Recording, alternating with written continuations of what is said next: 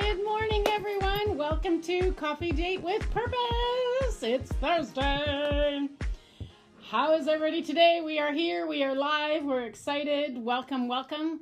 Welcome to those who are watching on YouTube. Welcome to those who are listening on the podcast. So glad that you are here. Good morning on this very sticky, hot day. Oh, my word. You know what? I forgot to shut my notifications off on my phone, and I'm just going to shut it off. There we go. Just to make sure nobody phones me in the middle of my little podcast here. So good morning. I know it's always backwards. I apologize. It says the gift is in the grind is what my mug says today. Good morning. Good morning, everyone who is joining in. Thanks for joining. First coffee of the day. I am heading on the road today, and I know that I will be drinking a plethora of coffee. So I didn't have one for breakfast and decided to just have one now as I'm here with you. Good morning, everyone. So glad that you're here. Oh, I am burning up. Let me tell you. I don't know why I straightened my hair, because it's going to be curly in about 5 minutes. You just all watch as we go through, and it's going to slowly get curlier and curlier. How is everybody? Good morning, good morning. We are going to... I'm on number 2. Oh, good for you. Pam's on number 2 coffee. I will be soon, trust me. Okay, today we are getting into the word. And the reason I chose this mug, the gift is in the grind. So this mug was a gift that I got. I went to a women's event at my daughter's church in Mississauga called Elevation. And so this was the gift that we got. But it was all talking about doing things in the grind, you know, how we're supposed to do things unto the Lord. And so today, the topic of conversation, everybody, is excuses. How many, okay, let's be honest. How many people, hey, Auntie Lori, hello, my sweetie, I love you. Hope you're liking your new home. Okay, little squirrel moment there where I just kind of like distracted. Anyways, okay, we're going to talk about excuses today. How many of you, who wants to be honest, shoot me up a thumbs up or yes or some love or something to tell me if this has ever been you. Has anybody ever made an excuse when it comes to something in your relationship with God? So God has asked you to do something, or you felt you're supposed to do something, and we come up with these excuses on why we can't or why we didn't. Anybody out there? I know I have. Let's be honest. Okay, let's talk about reading the Bible. Why don't you read the Bible? Excuses. A lot of excuses. Well, I don't have time. I can never find the time. I forget. I'm too tired. Those are all excuses. Inviting a friend to church. Why don't you invite your friend to church? Well, because I don't really think about it, or I forget to invite them, or I'm embarrassed, or I know they really won't want to come, right? Like we can all come up with these crazy excuses. God asks, somebody asks you to do something in church. Can you come and do whatever? And well, I can't because, I'm too shy, or I'm embarrassed, or I don't speak in front of people. We can come up with so many excuses. Okay, let's look in the Bible to see.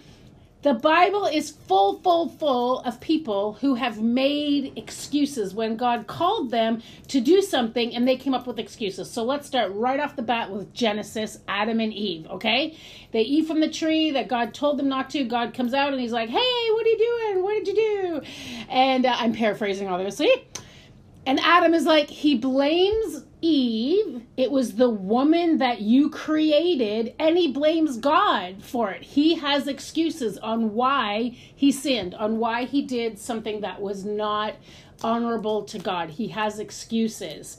Moses, when God called Moses to go talk to Pharaoh, I want to release, the Israelites from captivity. I want you to go and I want you to talk to Pharaoh. What did Moses say? but I can't speak well. I have a stutter. I can't do it. Oh. Okay, what about Jeremiah? Jeremiah was called to be a prophet. God said, you are going to be my prophet. You're going to be my voice. And Jeremiah said, but I'm too young. Okay, what about the man at the pool of Bethesda? When Jesus is like, why aren't you healed? Because, apparently when the water stirred, if you get in there, you could get a healing, whatever. And the man had all kinds of excuses on why he sat by the pool for 35 years and never, ever, ever got into the pool.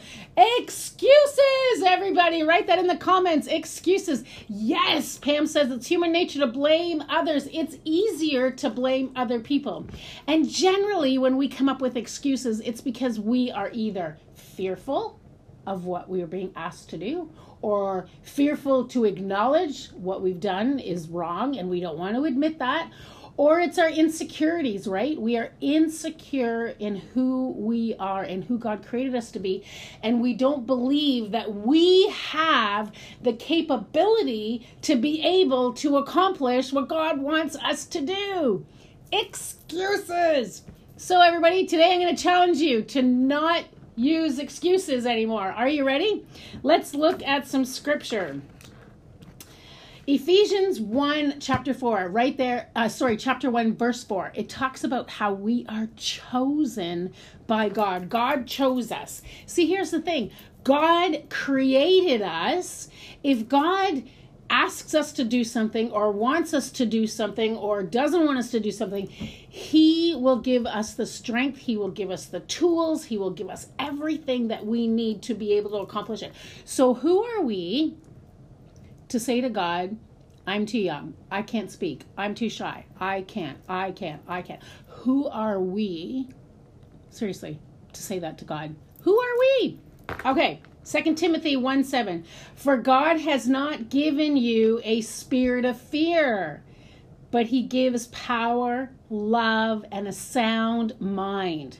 So when you're feeling fearful or anxious to do something that God has called you to do, it's not God who is giving you that fear. We have been talking at Cedarview Church about how the enemy comes in and there's a battle going on in the spiritual realm. The enemy does not want you to go out and do things for the Lord. He does not want you to tell people about the Lord. He doesn't want you to speak for him. He doesn't want you to pray. He doesn't want you to do anything that honors the Lord. He wants you to do the absolute opposite. And so he will bring in all those feelings of insecurity, all of those feelings of fear, all those feelings of worry. What will people think? Oh my gosh, I'm not able, blah, blah, blah. All lies from the enemy. Excuses, everyone. We need to fight against that, and we need to walk in the power and the courage and the strength that God gives us. Next scripture verse, last one for today. Are you ready? 2 Corinthians 12, verse 9 to 10. My grace is sufficient for you. This is God telling us, my grace is sufficient for you.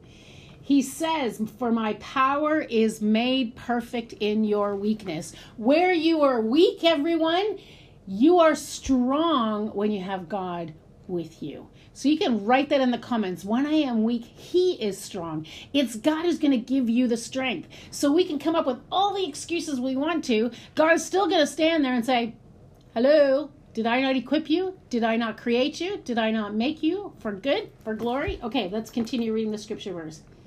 Therefore, I will boast all the more gladly about my weakness, so that Christ's power may rest on me. You know what? We need to be excited that we are weak, in the sense that because when we are weak, we are strong in Christ. That is why, for Christ's sake, I delight in my weaknesses, in insults and hardships and persecutions and difficulties. For when I am weak, I am strong.